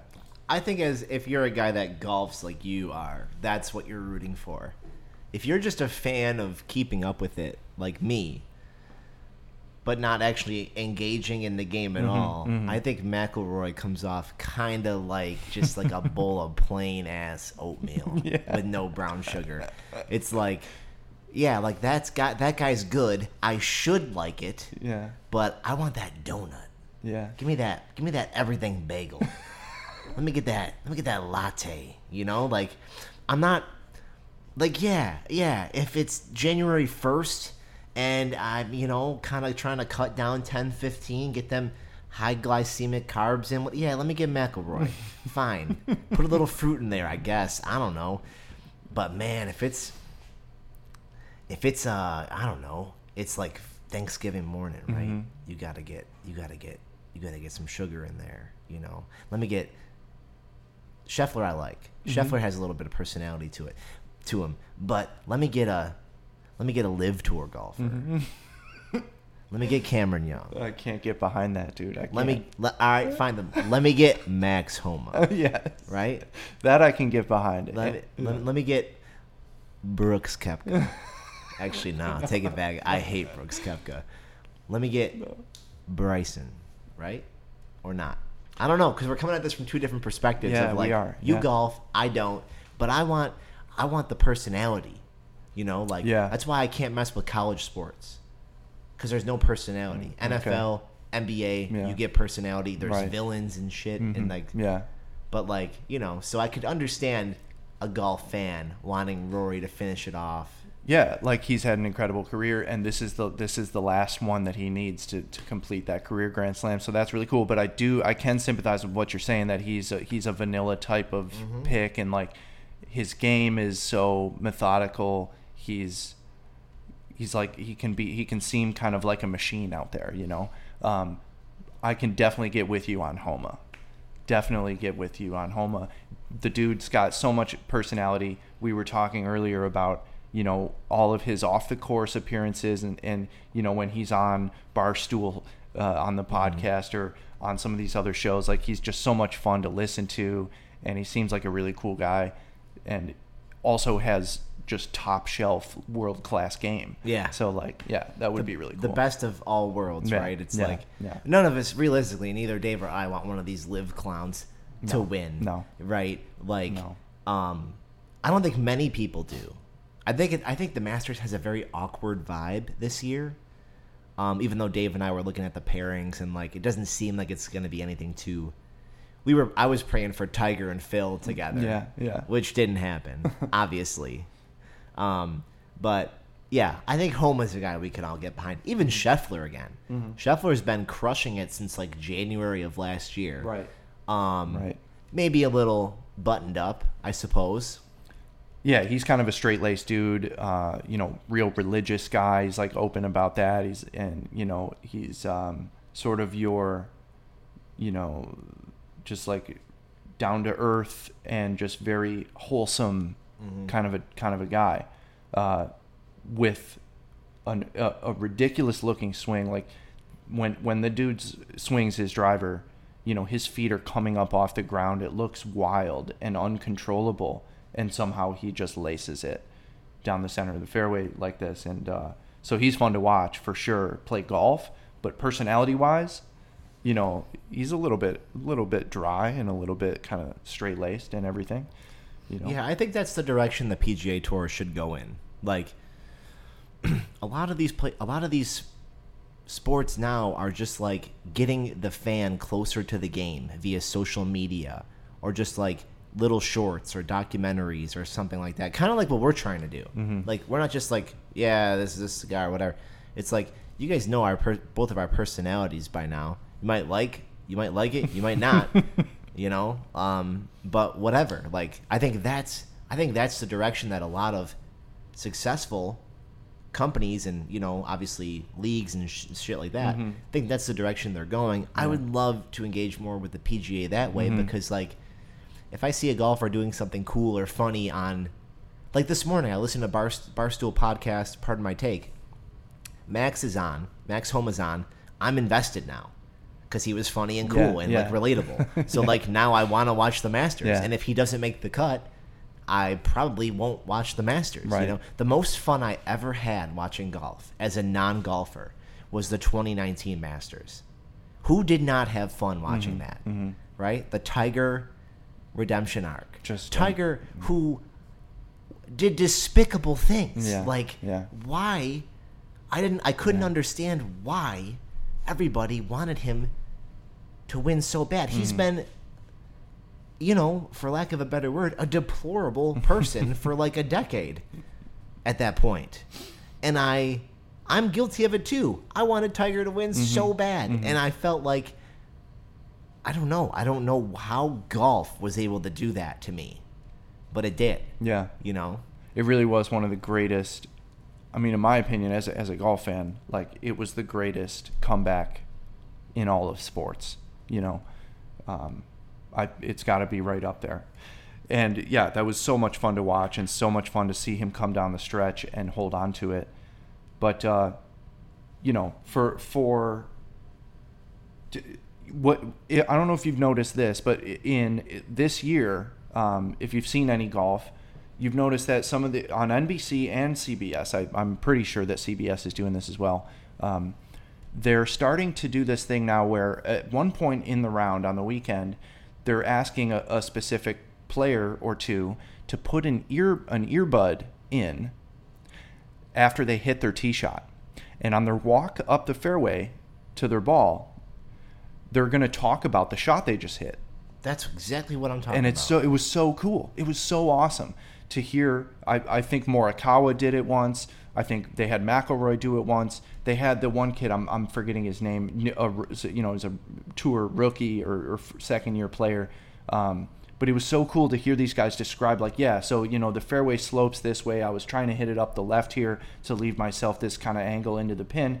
And then they get up to their ball, and he's like, the lie doesn't look so great. I think I'm probably going to have to knock down a 6-iron here. They talk about the shots they're about to hit, and then take the earbud out, hit the shot, and then put it back in and talk about the result of what they were just trying to do. It was awesome. And it, to your point, brings the game a little bit closer to you, brings the players closer, and makes them more relatable. Yeah, I mean, I can't get enough of that stuff, Maybe I'm just like, I don't know what it is. Like, I just can't sit down if I have no attachment to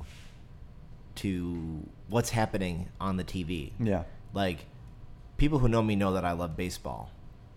And I think the only reason why I was able to come to love baseball the way I do, which is looked at by most people as slow, boring, fat guy game, all this stuff, right, is because you could watch the kids on your team come up through the farm over a long period of time. Yeah. Which is, if you're a patient person, you probably like baseball. Because the entire game, until this year, unfortunately, is predicated on patience and anticipation and waiting for the right moment. And the whole journey of it is awesome to me. Now, I mean, I love football too, and golf has grown on me simply because of the engagement I've been able to have through media with a lot of these golfers. So, couple bold predictions for this weekend. Dave, we'll get into them. Do you think Tiger makes the cut? Yeah, it's tough. Like you said, we're recording this on Thursday morning. We've seen Tiger play 3 or 4 holes, 1 over on Thursday. So from that point, that's where we're picking up this conversation. I think he does. I think he makes the cut. I don't think he contends on the weekend, but I think we can get him inside the top 30, 35 guys by the end of the weekend. And because this dude knows Augusta like no one else does, I mean, like very, very few people do. He's won around here 5 times, and this might be the premier example on the entire tour season of a golf course where course knowledge is like maybe the most important factor. Knowing where to hit the ball and where not to hit the ball, where to miss it properly. You know, no one has more knowledge than Tiger. And so even if he doesn't have his A+ game, he's going to be able to get it around. And even though he hasn't been playing very much, you know, competition golf at, you know, professional tournaments, he's played a few, and he looks to be in good enough shape to get it around. So I'm going to say yes, makes the cut, you know, and maybe a T30 would be a good finish for him. You know? All right, yeah, I also have Tiger making the cut. We're going to hold our winners till the end. Next question I have for Dave is, how many Live Tour golfers do you think are going to make the cut? Again, if I had my way, I'd say 0, man. I'm not happy about the Live Tour. I'm not happy about these guys deciding to take the money over the glory and the history of the PGA Tour. So I'm not behind it. And if I had my way, they would all go home with their tails between their legs, back to their pillows of money. But you know, I think in all likelihood, you know, Brooks Koepka is coming off a win on the Live Tour last weekend. I could see him doing okay.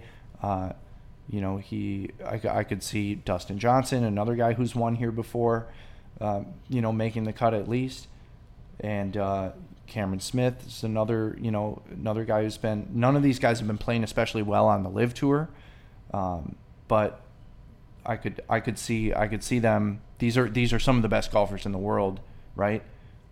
The Live Tour, I don't think really is the same level of competition, and for these guys to stay sharp, they've got to be playing at the highest level they possibly can, and they're not doing that on the Live Tour. So, you know, I don't think any of them is in contention on Sunday, but yeah, a few of them are going to make the cut. You know, I'm going to go with 8 Live Tour golfers make the cut at the Masters this year. Lastly, let's get into what people want to hear, your prediction on the winner. Yeah, man. I'm going to go with my heart. I'm going to predict Rory McIlroy. I'm going to say he gets it done this year. And, yeah, my guy, I got to go for it because it's going to be an awesome story, and I just am so excited to see him finish that off. Okay, I'm going to go with Max Homa. Nice. Just made his first cut last year at the Masters. Obviously, this year, setting his sights way higher. Yep. And the second best golfer, I'd say, since, you know, about 2 years running now. It goes Scheffler, Homa, Rahm. Just crushing it out there. Yep. We're going to go with the youngster. I think he's my age. Max Homa. Bringing it home on Monday in the Masters because it's probably going to rain. Yikes. A whole bunch. Oh, so you heard it here first. Just a little bit of, you know, we got some golf guys. The Monday Dave's a golf finish. guy. Yeah. Just, the Monday finish when you're at work. No work's getting done if you have any job other than what we do here, sitting in an office or whatever. So enjoy the Masters, guys. When we come back, I'm going to talk a little bit about this cigar that I'm smoking here and the new things that we've tried this week.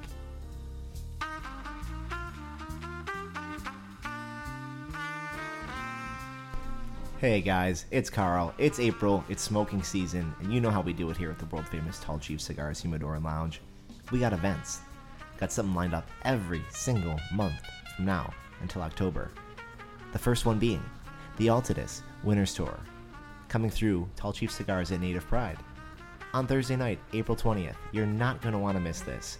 Altadis consists of brands like H. Upman, Monte Cristo, Romeo and Juliet, Trinidad, Aging Room, Gisper. The list goes on. And this Winners Tour is going to showcase some of the most awesome cigars that this portfolio has. Namely, the Aging Room Nicaragua and the Monte Cristo 1935. Join us, obviously myself and Dave, Dominican Dave, Mame, and Travis from Altadis.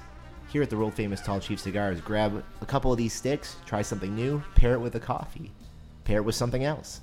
Learn a little bit about them. Grab some free sticks. Take a discount. We're going to have it all lined up here for you to come by, have a seat, smoke with the boys, smoke with the girls, and have a great time. Just one of the many events that we have scheduled here at the world famous Tall Chief Cigars. Altadis Winners Tour, Thursday, April 20th, 6 o'clock. Get out here. Come chill with us. It's going to be a great time.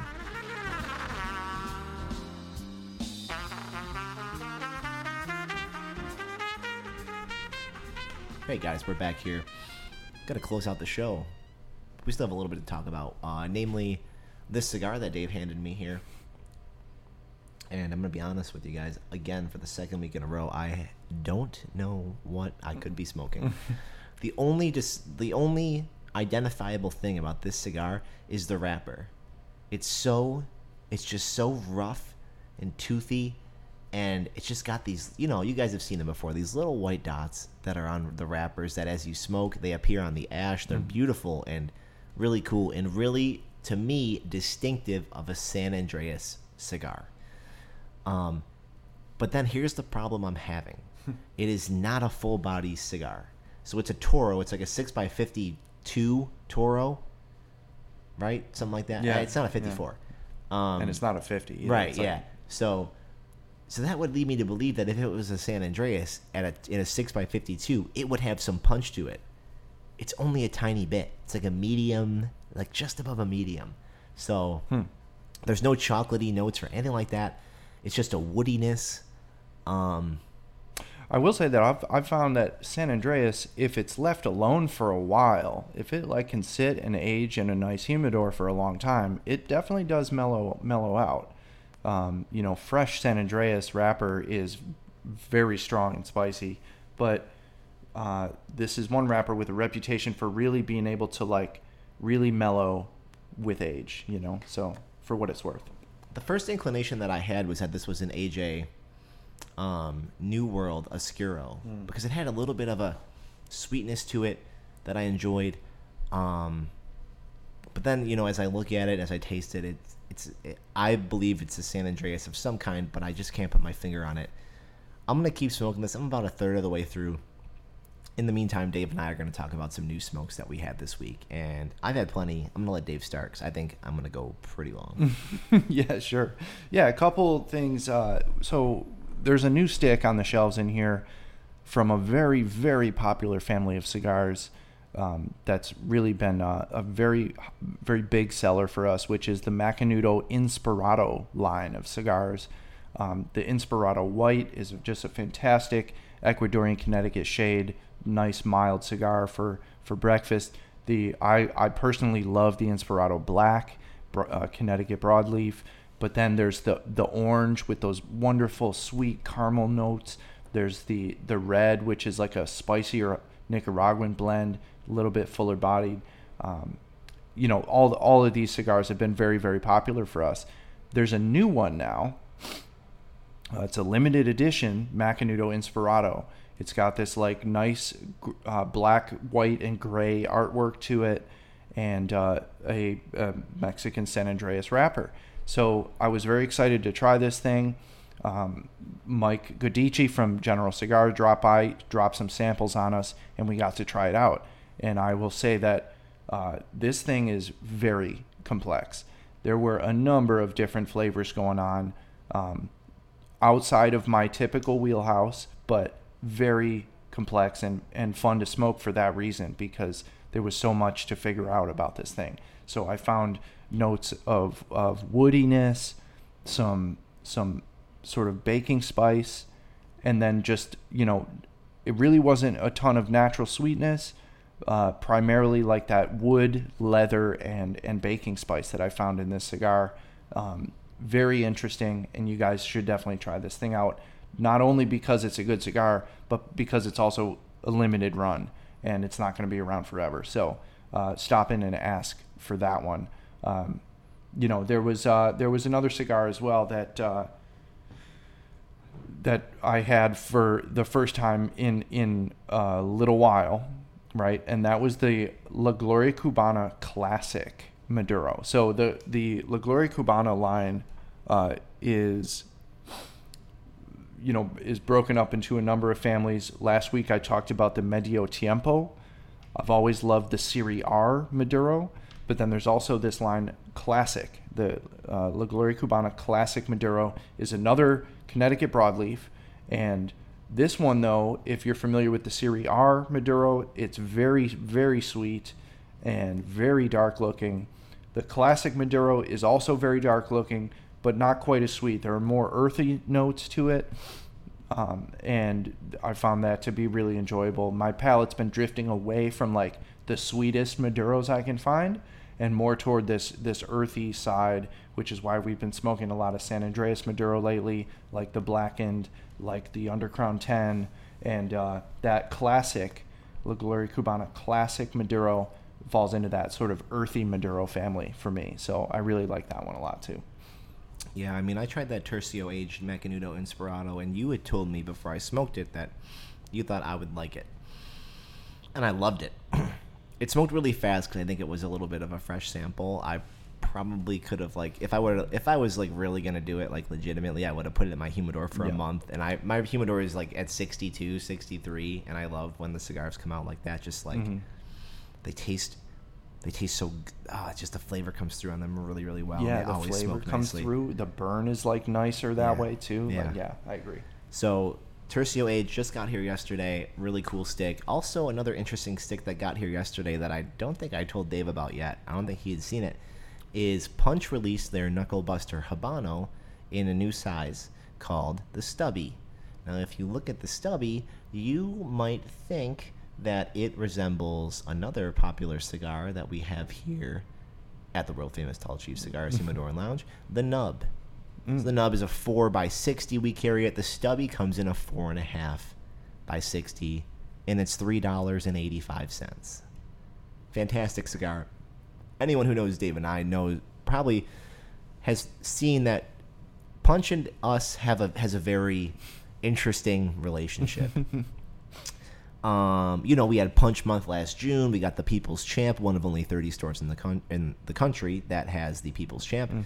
And they've grown to like us. They feature us on their social media. They've given us awards, the Golden Mr. Punch, the Shop of the Month, all sort of cool stuff. So Punch and I have a great relationship, and Punch and Dave have a great relationship as well, because we love just pimping them out, right? All we do is post about them. They're really cool with their marketing, and now they have this new Stubby that you can get for under $4. Dave and I have become fans of the Knuckle Buster because it is so budget conscious. It's so good, consistent, nice burn, great draw. Got any thoughts about that, Dave? Yeah, I no surprise, especially like the Knuckle Buster Maduro. Both of those lines are just consistent burn at a fantastic everyday price, and that's what so many of our customers are looking for, right? Is a premium cigar that they can pick up a box of without breaking the bank, and Knuckle Buster is that. The Habano right up Carl's alley, the Maduro right up mine with that broadleaf Maduro. So yeah, we absolutely love that family of cigars. So the new size is going to play really well in here, I think. Absolutely. Can't wait to show you guys that when you stop in. So a couple weeks ago, I went to Pittsburgh for a concert. And I went to this cigar shop called Cigaro to see our Oliva rep, Josh, who was having an event that day. So I ended up going through the store and buying one of everything that I saw that we don't have here. And the reason why I did this is because I want to keep trying new stuff to bring in here. And over the past 9 days or so, I've been sampling one of these things every day. I've had a new one every day. I'm not going to list all of them, but I'm going to list some. We're going to start with Aganorsa Leaf. Aganorsa Leaf is a company that Dave and I have come into contact with at different trade shows. We've tried a couple things. It kind of sucks because last year we just gave away all the PCA samples, which is great, and we're going to do that again. But it cost me when I went to go check out this shop, right? But whatever. So I grabbed an Aganorsa Leaf Habano and an Aganorsa Leaf Cerberus, Guardian of the Farm. Very cool label. Whoa. Three-headed dog. Obviously, the ancient mythological Cerberus thing, the creature. Yeah. I'm a Habano guy. Right. I grabbed that Aganorsa Leaf Habano, gave it a try. Very underwhelmed. Oh. Wasn't hitting for me. But as underwhelmed as I was with the Aganorsa Leaf Habano, the Cerberus was a banger stick. Okay. It was so good. I'm pretty sure it's Nicaraguan Puro with a nice dark wrapper. Didn't see what wrapper it was because I was too excited to smoke through this thing.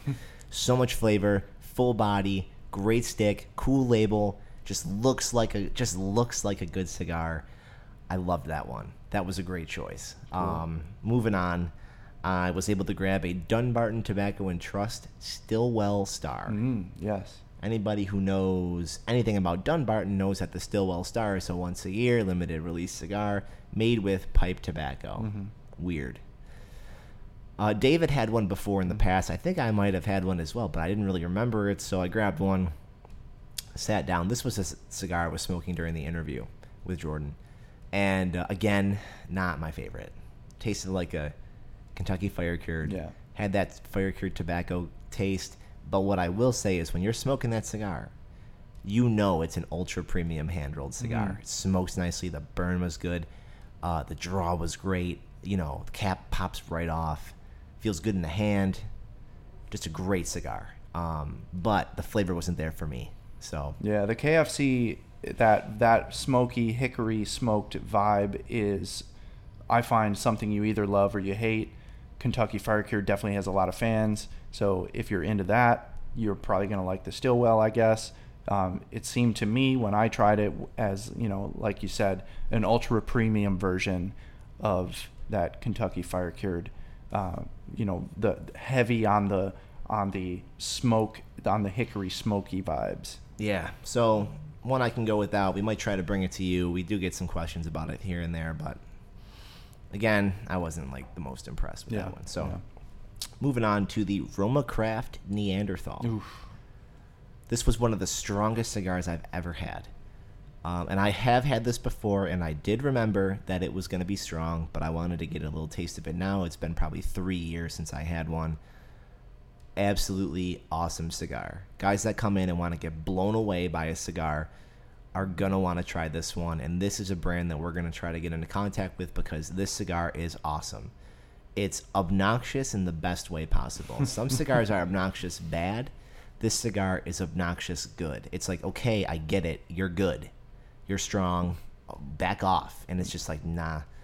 I had it in a Robusto, which was probably a mistake. I don't even know if it comes in another size. But it's called a Neanderthal because it's a round cigar with a flat head, flat top, resembling our ancestors' skull shape. Pretty cool. Great cigar. But, oh my God, I was laboring through it. I had it at like noon, big mistake. This is the quintessential after the steak and bourbon smoke. Yeah. That's it right there. Love it. Can't wait to get it and get some of our guys who love a full body stick and a try of that one. Yeah. Moving on, Crowned Heads 4 Kicks. Cigar was cheaper than I thought it would be. I think it was like in the $8 range, $9 range or something like that. Crowned Heads, again, a boutique brand that a lot of you guys have probably heard of. We've heard of them too. We've seen them at shows, yada, yada, yada. This cigar was awesome. I loved it. I remember thinking that this could be like, you know, the higher end of somebody's everyday cigar, but it was like a perfect medium with a lot of flavor. It, to me, had like a little bit of a natural sweetness to it. It was a bigger size Toro, if I remember correctly. Again, felt good in the hand, drew well, very flavorful. I just remember being caught a couple times in the process of smoking it, going, like dang, like I like that one. That was pretty good. And the last one that I had last night, one of my top 5 cigars of all time. Whoa. Dave and I have smoked thousands of different cigars. I'd be willing to guess, which is horrible to say, but kind of an accomplishment. I think we tried to do the math once, and it's a big number. Good. Yeah. It's not good. Yeah. But, you know, whatever. YOLO. Live once. Smoke your cigars. The Foundation Tabernacle Broadleaf. This is a cigar that you can find here sometimes. You get 1 box at a time. Guys are onto it by now. They're going to buy it up. This cigar fucking rocks. Yeah. It rocks. The Havana Seed's good. The other one that we have. Yeah. But the Broadleaf is a rocket ship. It is worth every single penny. It's one that you'll always be able to find here. Whether the box is empty or full, I'm not too sure. But we do have a great relationship with Foundation Cigars. And it's one that Dave and I cannot say enough of. Comes in around $12, $13 a stick. If you could buy 1 stick in the humidor, that is a candidate for the one you should buy. Yeah, I'd say so. The Foundation Tabernacle Broadleaf is what I was trying to describe before when I was talking about the La Gloria Classic is like this perfect. It straddles the line of like a sweet, dark, sweet Maduro with a ton of like earthiness. It burns really cool, and it's just nothing but flavor. It's amazing cigar. Yeah. So that's our recap on things that we've had this week, and we've come to the end of the show where I have to figure out what this cigar is, and I truly have no idea. I don't know what this is. I'm sweating because I think this is going to be my first loss. It was not really feasible to think that I was going to do this forever, despite how absolutely great I am at most things. I have it in my head. I have it narrowed down to a couple choices, and I think this is Nicaraguan. Okay. It doesn't taste Honduran. It picks up in intensity a little bit as you go on, but the flavor of the tobacco is loud, and it's good. You'll get it when I tell you, when you get this wrong, and then I tell you what it was, you'll understand. I think you'll 100%. be like, oh, yeah. I'll be like, how did I not know what that was? So got it narrowed down to a couple. First one being the La Gloria Cubana Serie S. Because I do remember having that cigar maybe a year ago. It's a San Andreas wrapper. It didn't have the full-on effect that I was expecting. It reminds me a little bit of that one. Second choice would be the AJ Fernandez Puro Especial. I don't even really have a third because one, San Andreas is not a wrapper that I smoke a lot of, right? And two, I couldn't even venture to guess at which one it could be because I just know them all as being pretty strong. So, well, before you go any further, like you're on the right track. Yeah. You're just like you're naming cigars that have the same components that this cigar has. Yeah. Right? Of course. So like you're right there. Yeah. It's just like a matter of getting the one that it is. That I will take as a win. Yeah. But past that, I mean, I'm visualizing the humidor in my head, right. And I'm like, it's not an Ashton. It could be an AJ. It could be a different La Gloria Cubana. Maybe like but that's the problem. Some of these, I just don't know for sure what wrapper they have. Like it could be the Esteli or whatever, but I don't know because those are some cigars that I don't smoke as often as other ones, right. And I can't identify. Like I know the components, I could taste them. The problem is, right. I can't place them. Yeah, I can't place them in the right cigar. Yeah. Right. Okay. So like, you go through it in your head. It's not a Fuente or a Newman. It's right. like, right. It's not an Oliva, obviously. Right. It doesn't feel like anything from like one of the Altadis brands, Monte Cristo, Romeo, Upman, Aging Room. Right. And the size is not very, revealing to what it could be. Yeah. So the other guess that I have is gonna be in the Forged family of brands because that's the only thing that I'm thinking, only place I'm thinking it could be. Like maybe the La Gloria Cubana. Here's the other problem with that brand though. There's so many different like Serie R, Serie S, Serie this. So, my third, the one that I'll have it narrowed down to at third. No, I can't even do it. I can't even do it. My guess is no, I can't. It's not that. It's not in the Forged family. Yeah. Should I keep going with hints? I mean, because I could. I'm just smoking right now. I could give you a couple hints. Like it's not it's not a Drew estate. Right. Yeah, I know that for right? sure. And it's not, like you said, all the other brands you listed off. Altadis, all. It's not Oliva, any of those. I know AJ, it's not. It's not an Ashton. It's not a Perdomo. It's not a Rocky. Right. So it's like. So who's left? So it's got to be somewhere on that back wall. It's like there a CAO or a fucking. Right. And then if you looking at it, I mean.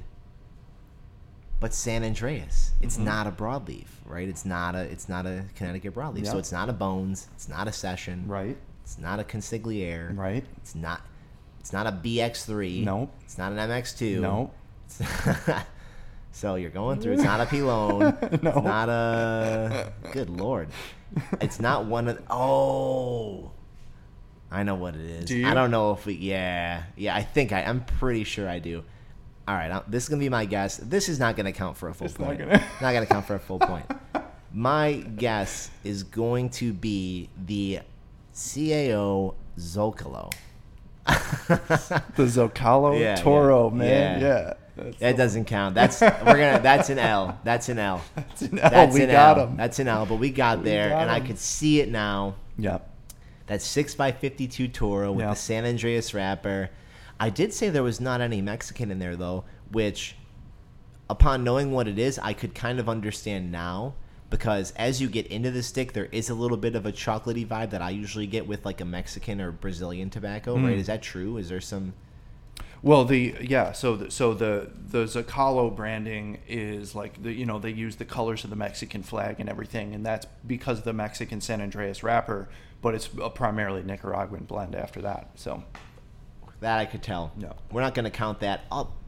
The last thing about it though is, I know this cigar. This is not a cigar I smoke often. This threw me for a loop because this is one I've had maybe one time. But I remember it being a lot stronger than this. So interesting. I must have had a Robusto. Right. It's a great cigar. Yeah, I really liked it, and it was when it first came out. It was very popular with our friends at our old shop and everything. And so I was trying to pick something that. Because I can't just let the guy keep winning and winning. You got it. You got it. We're gonna come back at you next week. We're gonna figure it out. I'm gonna study extra hard. I'm gonna smoke 85 cigars this week, and I never want to feel this feeling ever again. It is the worst. I feel sick to my stomach. I'm gonna finish the cigar. A great choice though, Dave. Really, it's really tasty and really good. Nice. So. Guys, I really want to thank you for kicking it with us here. We went extra long today. Yeah, gosh. Just to see how that works. Maybe it's 2 weeks between episodes. Maybe you want to pause it. Put us on in the shower. I don't know, wherever you want to hear the voice. So, keep in mind, we got these events coming up. April 20th, Altadis Winners Tour. May 18th, first bike night. Oliva Josh going to be here. June 10th, the second annual. Rocky Patel, Spring Smoker. Way more info on that to follow. Grab yourself a Tall Chief Cigars Cigar of the Month subscription service pack from us. Mm-hmm. We know you. We love you. We'll we'll curate a perfect pack of cigars for you and send it to you for free. There's so many things going on here at the world famous Tall Chief Cigars Humidor and Lounge. We're booking our PCA accommodations today. Yeah. We're getting a podcast to you in 2 weeks. We're getting you an event. We're getting you free sticks. We're getting you Ash in April. It doesn't end here, guys. That's right. And these silky smooth jazz tunes you've been hearing throughout the episode, our friend, VIP customer, and badass trumpet player, Kevin George on the horn. Look him up on Spotify and Apple Music. This little tune here is called Scoochie Bop. Look him up. Spotify and Apple Music, Kevin George on the horn. We're going to toss it back to him to take it away. Thanks for sticking along with us. For Dave, I'm Carl. Here at the world famous Tall Chief Cigars Humidor and Lounge. We'll see you next time. Later, guys.